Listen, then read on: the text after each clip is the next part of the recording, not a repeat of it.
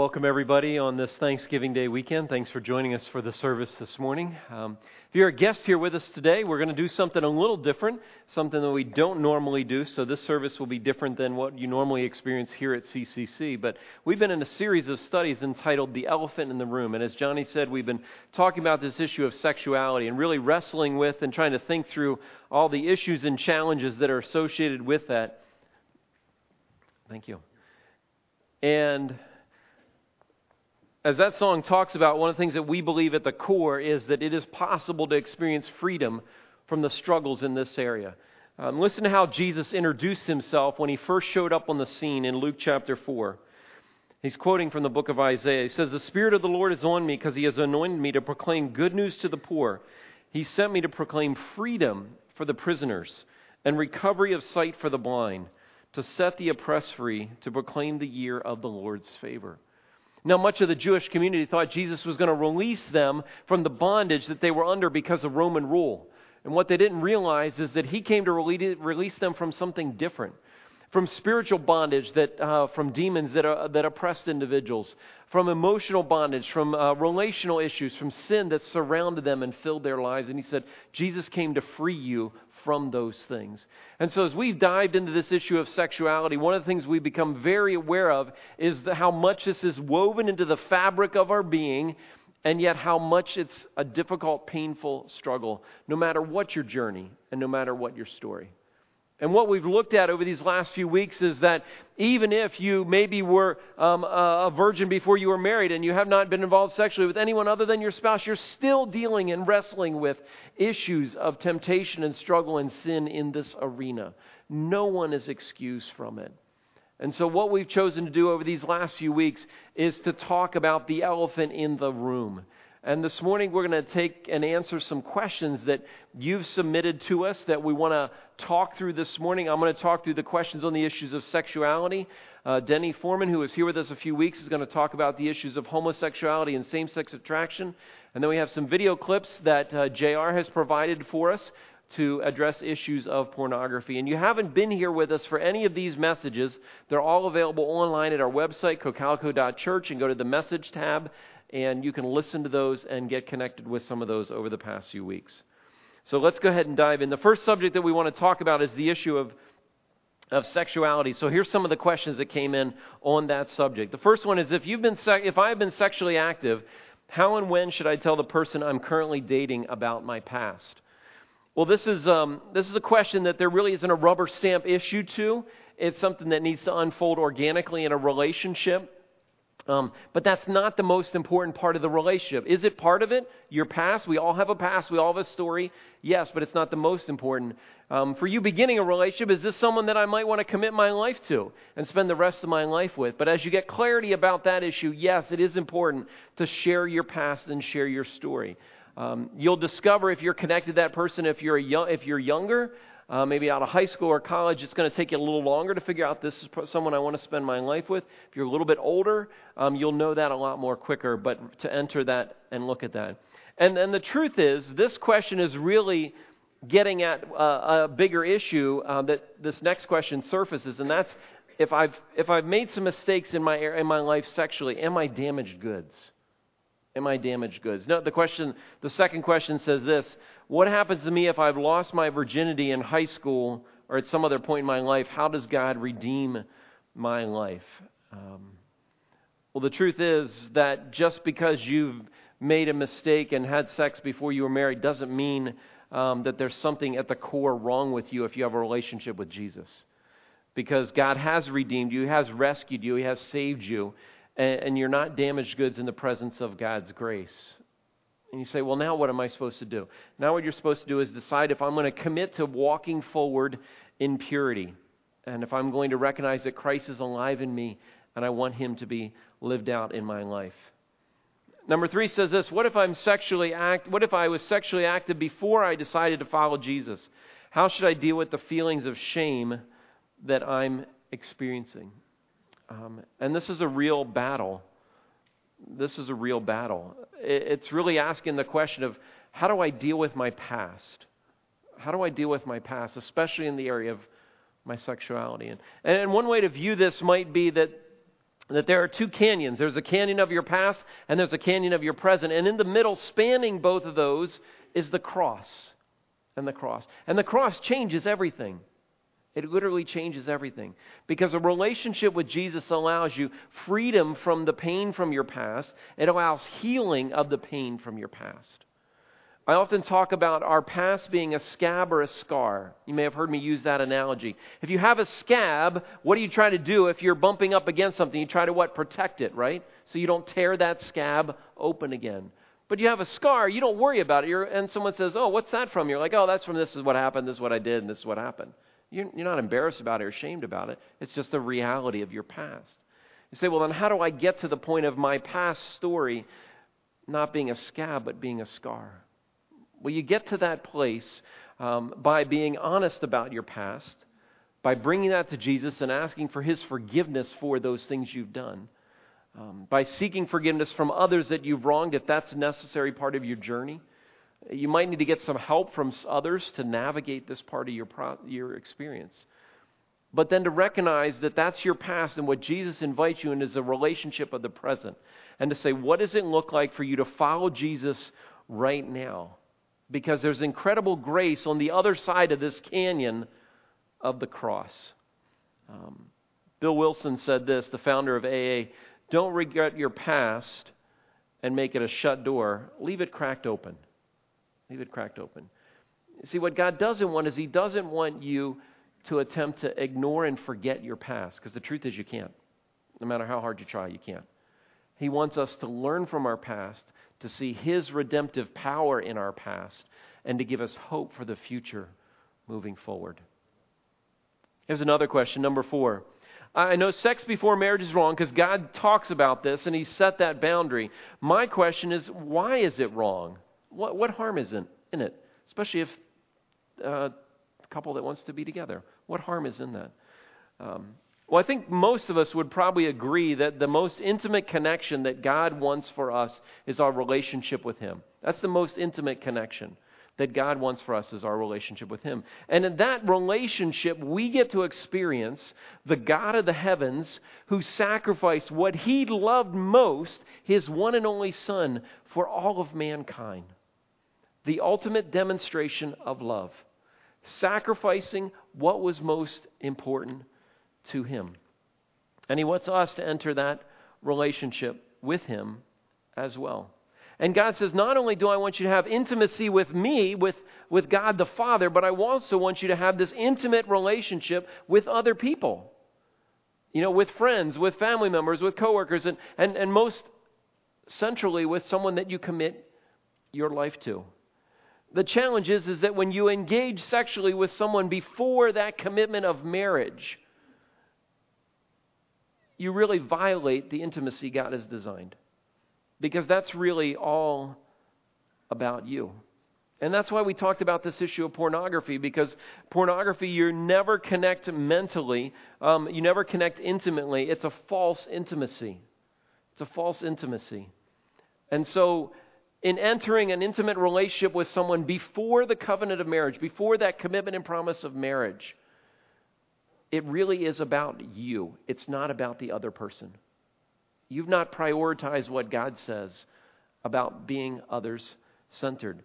And we're going to talk about that and what that looks like in just a moment. Another important component of this is the violation of trust that occurs. Someone said this, trust is like fences around your relationship. Around your relationship. And if you're involved sexually, before you put that fence up, the fence is going to have a hard time getting put up in that area. It's going to keep falling down. And it's going to take a lot of work to reestablish that fence because the trust has been violated. And so for the other partner, the question is, when will that fence come down and when will that violation occur again? Here's another question, number 5. What should sex look like if one partner is feeling used and abused in this area? If one partner is enjoying something and the other partner is feeling abused, intimacy is being stolen. Intimacy is being stolen. If one partner wants something, the other does not, there's no connection, and no should always be the answer. You know, there's a lot of reasons for no. There's a lot of reasons for no in a husband-wife relationship. And yet, For that no to be honored is an incredible challenge in a close, intimate relationship. I heard someone say, and we've talked about this, that sexual intimacy with your spouse may be one of the greatest opportunities for growth in your spiritual journey. You say, what do you mean by John? Isn't if I spend time with God? Yeah, that's a valuable way for you to grow. But this is the opportunity for you to physically demonstrate sacrifice and selflessness in that relationship. Because ultimately what happens is if someone says no in the relationship, the partner that gets told no can easily move to anger, can easily move to self-loathing or guilting the other person, or eventually to masturbation that we're going to talk about in a minute. Or they can move to, maybe I need to sacrifice this for the benefit of my spouse. Maybe I need to be willing to accept their no in this arena of our relationship because of my love and devotion to them. And by the way, those should be thoughts in your head, not words you say. That's not good. You understand what I'm saying there? This issue of feeling abused in a relationship sexually is probably one of the questions I hear most. You say, why do you think that is, John? I'll tell you why it is. It's because guys, specifically, are taking 1 Corinthians 7 that says your body does not belong to you and trying to manipulate their wives into them getting what they want. And that's the farthest thing from an expression of God's self-sacrificing love that you can experience. And so being willing to honor them, being willing to respect that no, being willing to offer that as a sacrifice, to say, I'm going to put my spouse's needs before my own, that's what love really is. And that's what God calls us to express. Here's another question. How should a wife respond when a husband does not desire her sexually? The reality is that if you're in a marriage relationship and if you're in a committed relationship, over time, things change. Lots of things change in a relationship. Responsibilities change. Commitments change. Appearance change. Health changes. All kinds of things change over time. And so the reality is that there's going to come a time in the relationship where things have changed and things aren't the way they used to be. And so for one partner to wrestle with this, the first thing that needs to happen is there needs to be a conversation to say, can we talk about this issue? Can we talk about this issue? And recognize it's not going to be an easy conversation or uncomfortable conversation, but we need to be willing to pry that can open and say, there's something not right here. Can we talk about this? And if you can't get resolution, we may need to get some outside input on this issue. And these are hard conversations to have happen. They're hard conversations. Many of you know that I went through a recent health issue earlier this summer and had to start taking all different kinds of medication that the doctor says I have to take. So you don't question the doctor, you just take this medication and then, find out that they were over-medicating me. And that's another whole story, and all the funky things that it does to your body, I had to navigate some of that this summer in ways I've never had to navigate in my whole life. But you have to have conversations about this. You have to talk about this. You have to be able to walk into this and make some sense out of it. And these are hard. These are hard. But leaving these things in the dark will only lead to confusion, assumption, anger, and distance. That's where it will lead you. And so the choice is yours, what you're going to do with it. Here's another one. This is a tough one. How should I respond if my kids become sexually active, even if I taught them sex before marriage is wrong? This is really, really a hard one. Parents, when this occurs to you, you just want to flip out on them. You just want to, try to set the record straight. The problem is that when they get a taste of that, it's very hard to turn that off. But what you need to do is you need to restrain your own anger and you need to ask yourself, why am I angry? That's what you need to ask yourself. You need to process that internally. And then as you interact with your students or young adults, you need to not bring guilt and shame into the conversation and your own anger. But you need to talk to them about what's going on in their hearts because they're longing for an intimacy that's not their intimacy with God. They're longing for an intimacy with another person that God has said, not yet. Not yet. And that's where the conversation needs to go. Teens will say, well, it feels good and we love one another. And the truth is, you're never going to change their minds on this. So don't try to change their minds. The truth is to begin this conversation early. And someone said this to me, as you're beginning this conversation early with your students, say, what kind of relationship do you hope to have? And hopefully your relationship is a little picture, a little glimpse of what that might be. So you're here and you want to get here. What steps you think you're going to have to take from here to here? Kind of help them begin to see a path from where they are to where they might want to be at some point in their lives. And the older they get, the clearer that goal will be, and then begin to help them map out steps to move from where they are to where they want to be. One of the things that this series did is it stirred up a lot of questions on all different kind of fronts. And some parents came to me and said, oh my goodness, John, when you showed that video the first week, I realized I'm way behind the eight ball on having this conversation with my kids. And I said, yeah, you are. You better get started. But we want to try to support you and encourage you in this journey. And so up on the stage, there's a couple of documents that I want to show you to help you. The first is a timeline. It's called Sexual Integrity. And it basically maps out, based on where your kids are, what kinds of conversations you should be having with them about this issue of their own sexuality. There's plenty of copies up here. Come up and grab one of those to take with you. There's also some resources for you to read if you want to continue to become educated about that arena. The second component that we've navigated, and that's the area of technology. At what point do I talk to my kids and set some boundaries about the technology that is available to them today? And if you're here and you heard JR talk about that, he said, learn from your kids. Learn from your kids. So I updated my Instagram account this past week and learned some of the new features from one of my kids, about how to do that. So many of you liked my pictures this past weekend, so thank you for doing that. So learn from your students. Many of them are further down the road than you are, and they'll tell you things that they might wish they wouldn't have told you, but you'll know those things for future benefits as well. Here's one last question that came in on this issue. What about porn and if my wife is okay with that? And I would say no, never. No, never. If your wife is saying or your husband's saying they're okay with that, that's just because they're feeling guilty that you're asking them to do this and they don't want to tell you no. You should never invite another person into this intimate part of your relationship unless it's a professional counselor that you've sought help on the outside for it.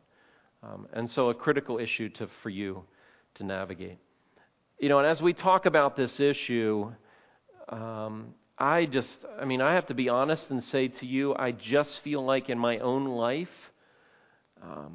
I'm just beginning to crack the door in some level of understanding about this. I wish I was able to talk about it a little bit better than I am, because it's such an important issue. And something so many individuals and couples are navigating. I hope that we've been able to challenge you to not keep these things in secret that are struggles, that you need to engage other people in this with you. Guys, that's why we have our nights groups. So it's with other guys. Ladies, we're going to talk a little bit about later about this issue for you as well.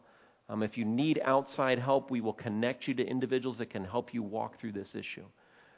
But don't keep these issues in secret, because God has designed us to have this intimate relationship with Him, our Heavenly Father. And then He says, I want to give you a taste of what that will be forever in an intimate relationship with another person. And He so longs for us to get a taste of what that is. Well, I want to invite Denny to come on the stage and join me. Denny was here with us a couple weeks ago as we tackled the issues of same-sex attraction and homosexuality. Again, if you weren't here with us, I encourage you to go onto our website and listen to the messages where Denny shares his life story, and we also look at what the Scripture has to say about these issues. So thank you, Denny, again for coming back and joining us. Would you thank Denny for joining us this morning? Well, thank you for having me back. John, as I was sitting there and listening, it took me back to a couple of weeks ago, well, actually about a year ago. I was in a men's group, and there was one guy, he'd been there for about 3 weeks, and I didn't know Jerry very well, but after a while he looked at me and he just blurted out, he said, I grew up learning to hate you guys, and I just want to beat up on queers. That's always a great way to start a men's group, I might add. Yeah. Well, thank you very much. But he proceeded to say, he said, but as we've gotten to know each other and as I've listened to you talk, I've discovered that my struggles are a lot similar to yours. And as I was listening to these questions, I thought, man, we could have just merged a lot of these because we're talking about relationships and how we deal with other people. So anyhow, there you go. Thanks, Denny, for telling us that. So we're going to get started here and see how far we can get on these questions. But the first question is a relational question, and it's one that is increasingly affecting more and more people. I had a guy come in the lobby, says, "This is my story." He says, "I have a brother who's gay. What does loving him well look like? And then how do I guide my kids to understand what's happening with his life and how to love him well?" So how could you speak into that issue? Yeah, Denny? I want to start with two parallel passages from Scripture. The first is found in Matthew 22, and the second is in Romans chapter 13. And they basically say the same thing. I'm going to read the first passage. Jesus is asked, which is the greatest commandment in the law? And Jesus replies, love the Lord your God with all your heart and with all of your soul and with all your mind. This is the first and greatest commandment. And the second is like it, love your neighbor as yourself. All the law and the prophets hang on these two commandments. And Paul, in his letter to the Romans, repeats that very thing. And he lists a couple of those commandments, like do not commit adultery, et cetera, et cetera. And then he says, these are summed up in this one rule. Love your neighbor as yourself. Love does no harm to its neighbor. Therefore, love is the fulfillment of the law. I purposely read the Matthew passage first because it emphasizes our need to have this close, intimate relationship with our Heavenly Father, and in doing so, becoming Christ-like in our relationship with other people, loving other people, even people that we might think are unlovely or different from ourselves. As far as how do we explain to our kids, boy, you really started the ball rolling with your information that you had. You cannot start too early to talk about sex with your kids. I'm a teacher. I work with girls from grade 6 through 12, and I've discovered that as early as 6th grade, they're talking about being transgender or people they know that are transgendered. And, well, what's wrong if another man likes another man? They should be able to get married. They've got very strong opinions based largely on social media and the media in general. That's the common thought out there. But I would revert to that previous answer as we, as parents, as adult leaders, model our relationship with Christ, loving other people. I'm so thankful for my parents, even though they were incredibly young when I was a child. They were always there for the neighbors. There was never any questions asked. If somebody was down and out, they would help out. They would take us to church services where there was a broad mixture of different races and personalities. And I just never... they modeled love. And I'm so thankful for that. So really, I think what I hear you saying is instead of segmenting an individual here, just to say, as adults and as parents, to be focused on our relationship with Christ and modeling that for our kids. Exactly. And then when questions come up, to say, what would Jesus say about loving people who are different than us, and what does that look like? Exactly. And of course, as you were saying earlier, John, just this idea of teaching them from an early age what sex looks like from a scriptural viewpoint. God has this wonderful gift for us, and letting our kids know about that. Instead, we're kind of quiet, and then when we finally decide to have the conversation, they usually could tell us a few things. So it's yeah. Well, let's jump into another area, Denny, that we talked about is going to become an increasing challenge. And here's the two questions. We'll kind of put these two together and let you speak into those. The first is, I've been invited to attend a gay couple's wedding. Should I attend to show support, or should I not attend and stand on the principles that I do not believe this union is right? And then right behind that is, what should I do if I'm asked to participate in the wedding of a gay couple, but I believe it's wrong and sinful? So okay. Can you speak into those two? Sure. I'm going to start out with the first one. and just give some practical advice. First of all, I would say I wouldn't even presume to tell you what to do. This is a matter that you're going to have to decide prayerfully, consider. I would suggest that you not be selective. How do you react when, I'm sure you know other people that are married and are getting married, and you might have questions about whether they should be getting married or not. So I wouldn't use an invitation to a wedding as a soapbox. However, in saying that, I would just very practical. Wedding invitations are usually sent in the mail. And it's a very simple thing. You either say, I can accept, or I will not be at your wedding. I've been teaching high school age and college age kids since 1981. And I get, not so much right now, but I used to be invited to weddings. It was scary how many weddings I was invited to in a year's time. And I would simply say, you know what, I can't go. I didn't even have to do it personally. I could just check the box. But I'd be prepared if they came back to me and said, well, why aren't you going to go? I would say a simple answer to that is simply this. Hey, John, you know I love you and I want God's best for your life. But these are my principles. This is what I believe the Bible teaches. And I'm sorry. I hope you will respect that, but I can't go to your wedding. A few weeks ago, maybe it was last week, that you told the story about the owner of Chick-fil-A. A couple of weeks ago, the end of October, and having this relationship with a leader of the gay movement.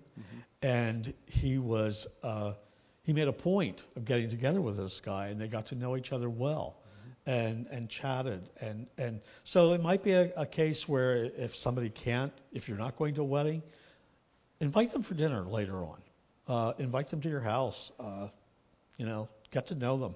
Use it as an open door opportunity to present Jesus in a good manner. Let them see Jesus modeled in your life. How about if you get invited to participate? That's a little trickier.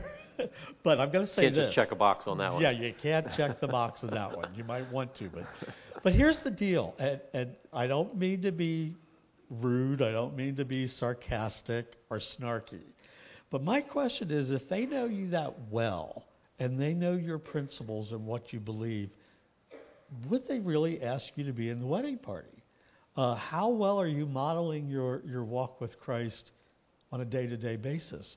Now, again, that was a pretty glib answer, and I don't mean to be that.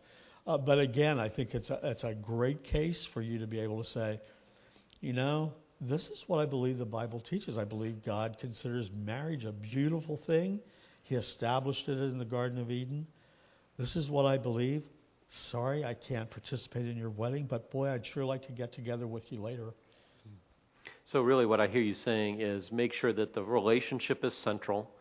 And even if the relationship is central, there's going to be differences of opinion on whether I should or shouldn't. And that's okay. We just have to be convinced in our own mind what God wants us to do in this situation. In fact, there's going to be differences of opinions on lots of things, not just the marriage. Yeah, it's not a black and white. It's a gray. But we're more and more going to be faced with that in our culture today. So, okay.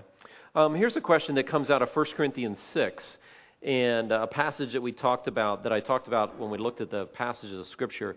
The question says this: 1 Corinthians 6 indicates those who are homosexual not inherit the kingdom of God.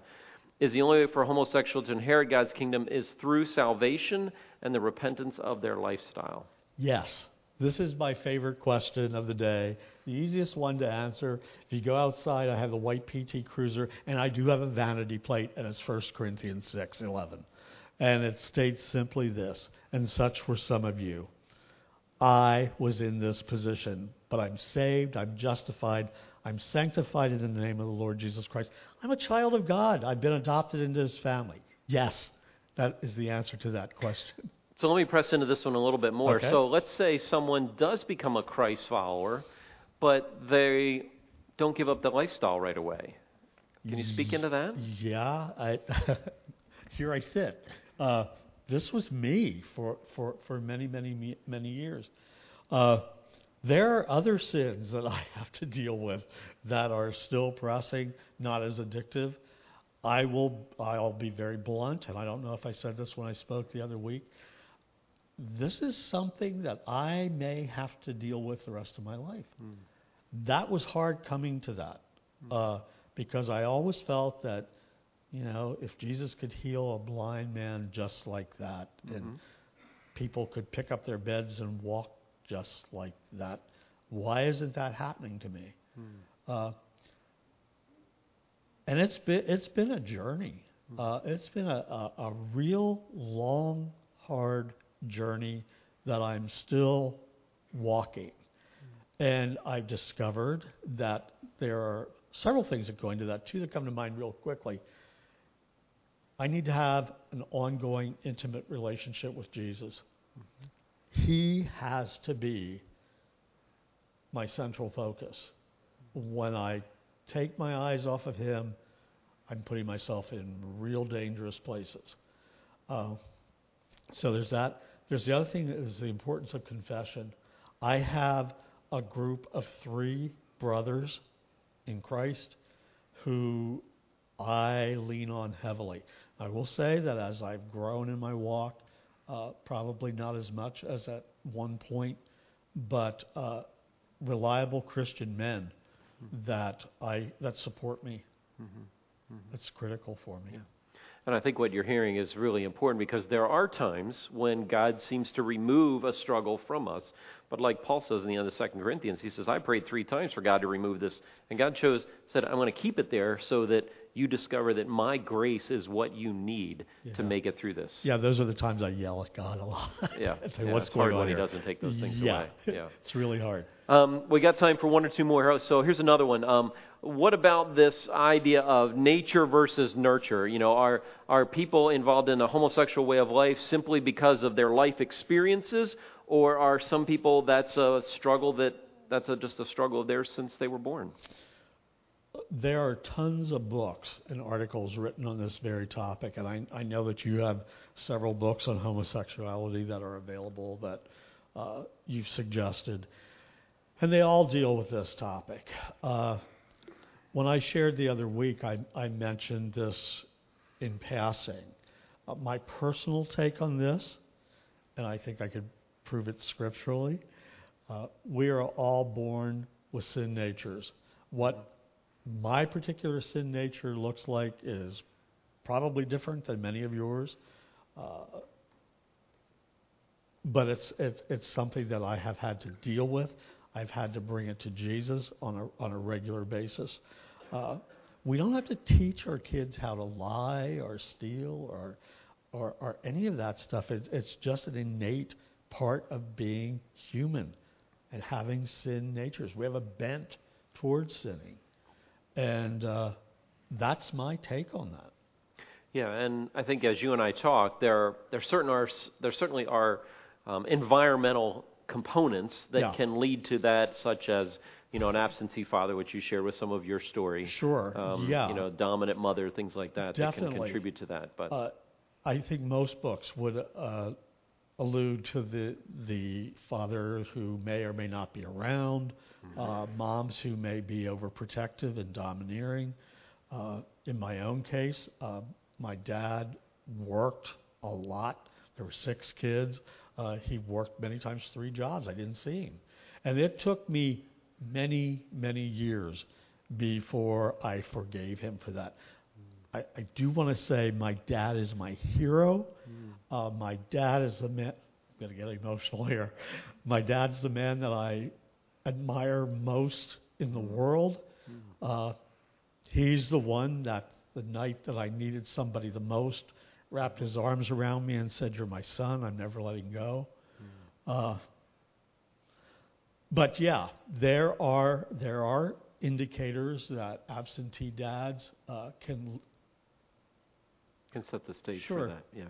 One book that's been very influential just for me to read through is this book, Same-Sex Attraction, The Surprising Plausibility of the Celibate Life. This is a guy who raised in a healthy family, mother and father both involved, active faith journey, and he still has these issues that he wrestles with, and he's choosing to honor Christ with his life. And so an excellent read on that particular issue there. So One last question we want to wrap up here with, Denny. This is a question that says, I have a friend who is a lesbian, and they say that they love Jesus, but when I try to talk to them about it, they just think I'm judging them. Can you give me some advice on that relationship? Yeah, I think one of the questions that I would have, first of all, you're not going to change your mind. That's not your job. Your job is to live a Christ-like life in front of her, to walk with Jesus and let her see that. I was telling the group that was here earlier, I had a good friend that every time I would see him, I'd see him coming and I'd prepare myself because the first question out of his mouth was, what's Jesus doing in your life today? And there were many times I just wanted to say, I don't think anything, but he would press and press and press. And I'm thinking, okay, if this woman is a lesbian and she knows you and she's claiming to be Jesus, ask her, okay, how's your walk with Jesus these days? I would not go down the path of trying to change her with Scripture. It usually ends up badly. Do I have time to tell a quick story? Quick one. Quickly, okay. Friends of mine had a daughter who came out as lesbian, and the parents came to me and said, what are we supposed to do? And I said, walk in love with her, let the door open, let her know you're praying for her. She knows what you believe. She absolutely knows this. They unfortunately decided to do an intervention of sorts. In fact, to the point of getting the whole family together and almost trying an exorcism. True story. When this girl went back to college, she went with the LGBT community there, and they now have a restraining order against the parents. They're not even allowed to see the girl. So don't try and change your lesbian friends. Just keep sharing Jesus with her. And if she's claiming to be a Christian, so make that the core of your conversation. Focus of the relationship. Yeah. Well, thank you, Denny. Would you thank him for sharing his heart? Thank you. I appreciate it, brother. Thank you very much. Thank you. If you have additional questions, Denny's email address is going to be there on the screen. We'll also send that out in our weekly Slice of Life. If you want to follow up with him, encourage you to do that. He'd love to be able to interact with you as you wrestle through these questions. So, when my friend J.R. Mann was here a couple weeks ago, had some of these questions on the issue of pornography come in. Want to give him a chance to share with you some of those. So we're going to play a couple of questions on the screen that came to him and let him answer them for you this morning. Okay, so the last question is probably one, no doubt, I get asked church to church, community to community, and it has to do with masturbation, right? So right off the bat, it's a funny word, masturbation. It's funny, you got to admit it. But people are always like, right, wrong, what do I do with it? What do I not do with it? What's happening? So nobody talks about masturbation, and then those who say they don't do it are lying, right? That's the deal. So here's the way I want to prop masturbation. I really want, because I had a guy once come to me and said, I masturbate, but I don't think about anything. And that's crazy talk. I want you to understand that anytime you move in your essence, like your mind or your soul, away from God in self-gratification of any kind, it's not a great idea. Because again, I don't want people swimming in their own vortex, solely to themselves, siloed away from the world, right? No solo play in this life. This life is about community. This life is about togetherness.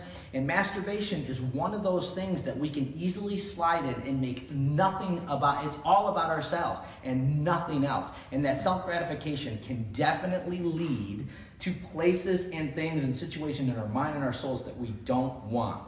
So, with that said, without making a hard, fast theological rule on it, I'm tapping into your own heart and asking you what's going on with you when it comes to that subject matter. And where are you going in your mind and where are you going in your heart? Okay, hi everybody. It's me, your friendly redhead JR. Question time. This question comes from a 25-year-old female. She says, how does pornography affect women of my generation when the men they are interested in dating or are dating are exposed with pornography. Pornography will affect everyone, but particularly as women who are going to date or are dating men who are into pornography, there's obviously going to be an intimate or an intimacy disconnection. The one thing I want women to focus on is that if a man or a boyfriend or somebody they're dating is using pornography and they find that out, that you don't make it your worth. In other words, you don't let that take away from the wonderful person and woman of God that you are, which is easily done because if you know your boyfriend or somebody that you're attracted to is seeking out that type of situation, you would easily gravitate to thinking that something might be wrong with you, and there's nothing wrong with you. Again, we have to understand that if you're dating, it's okay to ask the man or the gentleman that you are dating if you're into porn. And I suggest to every woman that is dating, every young woman that's dating, that they have that conversation. First date, or even second date for that matter, wherever you're comfortable. But those questions you need to. So at the end of the day, if you feel your worth is being tapped or punched because somebody you're dating or a boyfriend is into it, I can understand that, so that's how it does affect you. But you have to remember, pornography is not your worth, and what that guy is doing or not doing should not matter to you as long as your hope is in Christ. So I encourage you all to have that conversation with whoever you're dating. Okay, hi everybody. Another question that came in is, how do you as a spouse not allow the effects of pornography weigh into your emotional situation, and then how do you reclaim intimacy or even intimate contact with them on the other side of that conversation? Both of those questions are extremely difficult and need a heck of a lot of time, understanding, and conversation. The first part of it, how do you not allow yourself to be affected?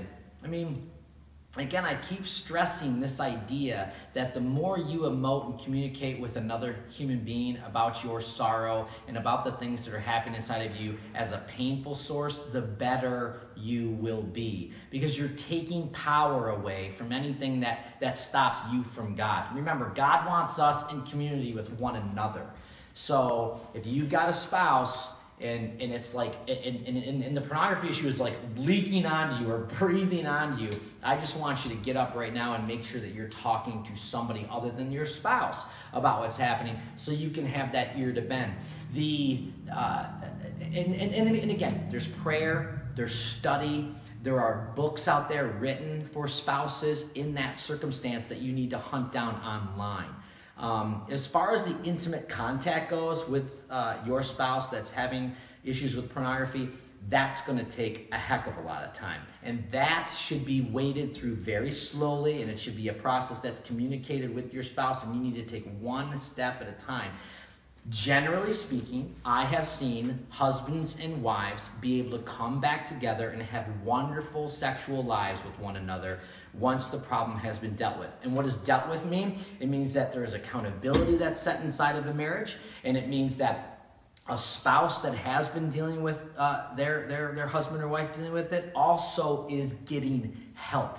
It's not just as easy as like, oh, my husband stops and now we're all happy. Because in some terms and in some cases, both spouses who, remember, to become one, have to understand the effects of all this. Because a wife who generally has a husband that has a pornography issue is going to feel absolutely deflated and absolutely like her worth has been punched around the world a couple times. So husbands, you've got the porn issue and you're dealing with it, you need to be a little bit more able to listen to your wives. And wives, you've got to be in a position to really make sure you emote what's happening. But again, the intimate connection back into that healthy sexual relationship or back into a sexual relationship is going to take some time, and it's going to take some real careful, intimate steps with one another, like hand-holding or hugging or just the easy things that would get you more into a situation where sex can occur that doesn't seem so forced or pushed.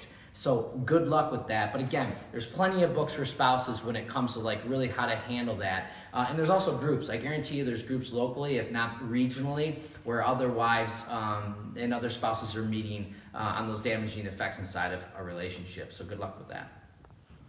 Another question that came in, this next question I get asked all the time. And it's how do we as women deal with the emotional devastation of having a boyfriend or husband who is struggling or who has struggled with porn.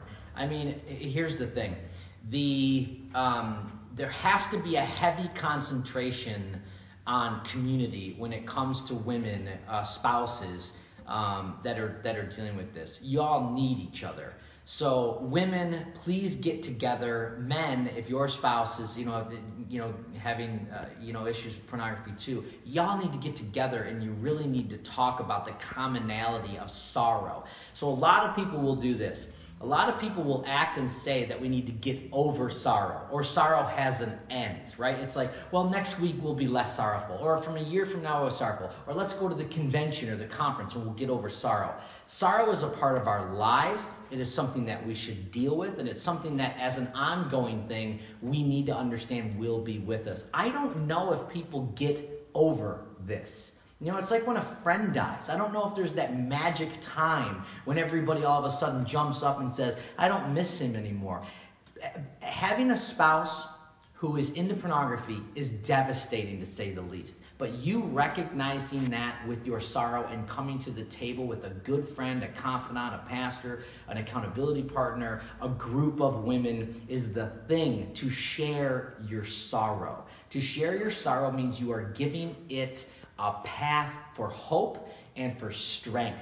So again, I wish these answers were, I wish there was an answer that just said, hey, it's all going to be good in a week or a month. It's probably not. And what you really need to do is deal with the sorrow. Don't forget, Jesus, man of sorrow. He gets it. Is sorrow something that is sorrow something so devastating that you can't walk out of the house? Absolutely not. Again, it's going to build strength. It's going to build vulnerability and authenticity in your life in order to handle life's storms. So, get together, become a group. If you know other women, talk about the sorrow. And then as you talk about the sorrow, I guarantee you will find freedom in numbers and strength in numbers as well. One of the things that JR said to me, and our church is no different, that he had more conversations with women than men about this issue after church when he was here with us. And so one of the things that we're exploring the possibility of a setting for women whose husbands are dealing with this to come together to be a support and encouragement with one another. So stay tuned for some more details about getting the support that we believe is needed as you seek to navigate this issue. So JR's got a couple more questions for us as we wrap up. Another question comes in from a younger female. Maybe you're a teenager, maybe you're 16, 17, 18, 19, 20, and it's hey, what advice do you have for us if we're struggling? So, hey, bottom line is men and women struggle, old, young, it doesn't matter. The average age of people hitting porn right now, female or male, is 12 years old. So we get it. Women tend to be wired just a little bit differently than men. Men tend to go all in on the image and the moving images, where women tend to go all in more with the thinking of the desire. So erotica is a big deal right now. That's the written form of like romance novels that have heavily laden sexual talk in them. Here's what I tell the women. A big part of our society, unfortunately, is framing up women by their beauty, right? By their looks. So women, we understand that you're getting bombarded by all these images, and the world is like, yo, what you're really worth is the way you look, your appearance from top to bottom, right? And I know that young women struggle with this hardcore. Instagram, Facebook, and Snapchat make it almost impossible for a young woman to not look and go, oh my gosh, I need to be X, Y, and Z more. And I'm telling you, you don't. Frame your worth for me with your mind, your heart, and your faith, right? That's where your worth is. Your worth is not your physical appearance.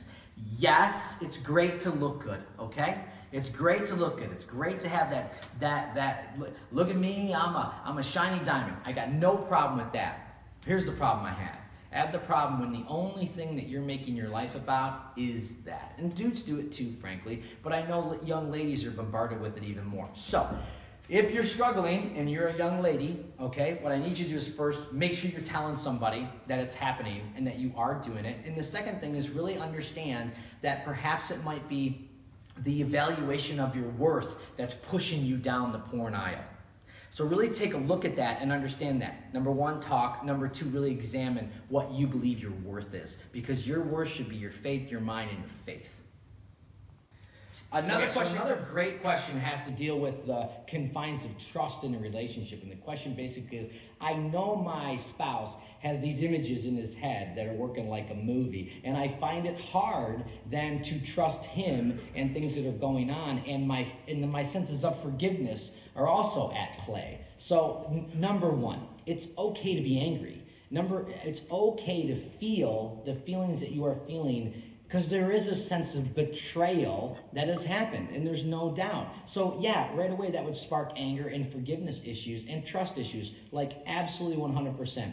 So again, we have to have some common sense. Spiritual common sense says, when these things happen to a person, I'm going to be angry, I'm going to have a hard time trusting, and I'm going to have a hard time forgiving. So all those processes need to kind of line up. And how do they line up? Number one, you need accountability with how you're feeling with somebody else. I recommend this. If you're the spouse of somebody who's having porn issues, I want you to make sure that you are having accountability with somebody who can understand what trust is, what forgiveness is, and then all the ideas of intimate connection that come out of those. Because if you're not talking to somebody about not trusting your spouse or not forgiving your spouse, you're going to probably reflect the issues back to yourself. So get accountability for yourself. Number two, forgiveness will be an ongoing deal.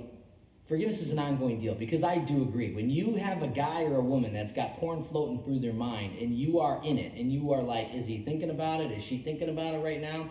You know, what's happening?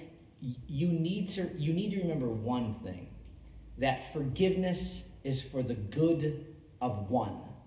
So if the two become one inside of our little deal with God and you reach out in forgiveness, basically what it means is this.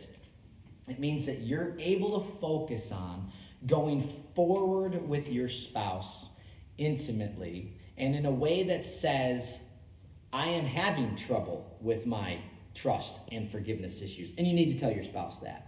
So when I was here, I actually met a couple that were very open about it. And she did say, I have trouble with trust with him. And I said, how often do you tell him?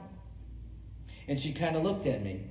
And as she stared at me, I realized probably not very often. So I'm asking everybody to come to the table very real and very honestly. If you're having trust issues with your spouse, you need to say, I'm having trust issues with you, and you need to talk about it. And you need to get that out instead of sitting on it, let it fester and grow. If you let it fester and grow, you won't forgive. If you forgive, you're saying, I'm going to move on. And if you move on, you got a shot at hope and you got a shot at intimacy. So, I'm with you. I feel you. Make sure you're in a position of vulnerability with your trust issues and your forgiveness issues. Don't make it one-sided. Don't just make the relationship about what he or she did only. Also bring it back into your arena, too, and you'll forgive and trust a lot easier.